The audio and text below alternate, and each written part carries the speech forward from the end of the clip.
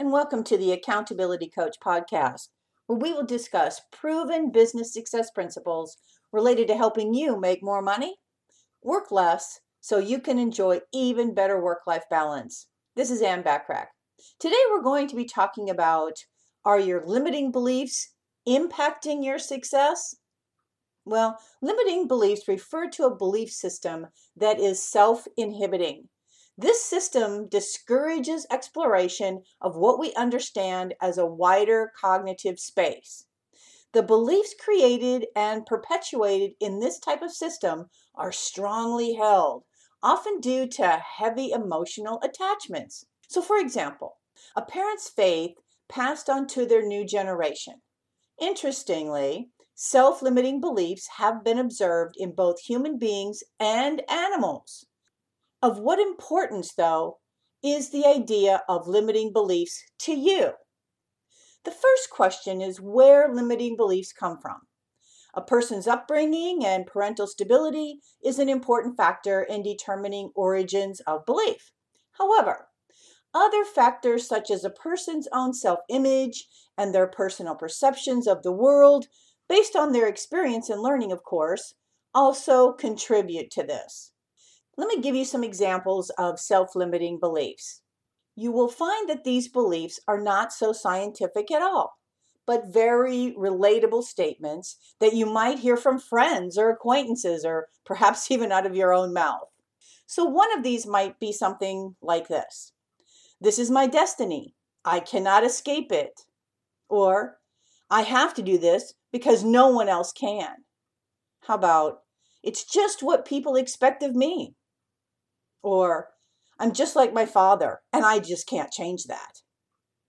How about, if I tell someone the truth, they will take their business elsewhere. Or, I've always gotten this result, so anything else is just unrealistic. All of these statements allude to limiting beliefs that assign scientific qualities to the person that cannot be escaped or changed. These qualities could be capabilities, roles, or even traits.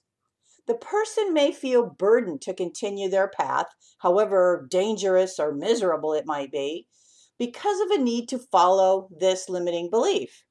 The truth of the matter is that the person is choosing their own path, and they cannot fathom having to stop the cycle and think outside of this what they believe to be predetermined life. So they might say things like, I can't do it. I know I can't. Well, there's no point in me even trying. These statements are alluding to limiting beliefs in which the person decides he or she cannot succeed, and so there is no point in trying. This is not so much as a quality of overall cynicism or pessimism. Rather, it's a lack of self-confidence that doesn't allow this person to broaden their horizons or think of a scenario that involves their success for a change. Does the person's argument have validity in that he or she claims underqualification for a task at hand? Well, in some cases, this could be true. So, for example, if a person with no education or experience fantasizes about becoming a world-renowned scientist, on the other hand, if a person continually sets unrealistic goals rather than focus on more attainable ones, or ones that could be considered attainable but with a bit of a stretch, it could strongly indicate a self-limiting belief system that insists on the person's chronic unhappiness. If you keep doing something the same way you've always done it, you will continue to get the same result, or your results can even go down as time goes on. You may say something like, or think something like, I'm a very educated person. I know more about this than any of you do. This is the way to go. It's only logical. Well, the smarter a person is, the more he or she realizes that there are numerous perspectives and many answers to a particular problem. Unwillingness to compromise with the assertion that a particular opinion is right defines these types of statements. Usually, the person that teaches this self-limiting belief is not open to consider other viewpoints and may deny contradictions or stifle any objection or argument. Even if a person is not the creator of the accepted core belief, he or she may still perpetuate it.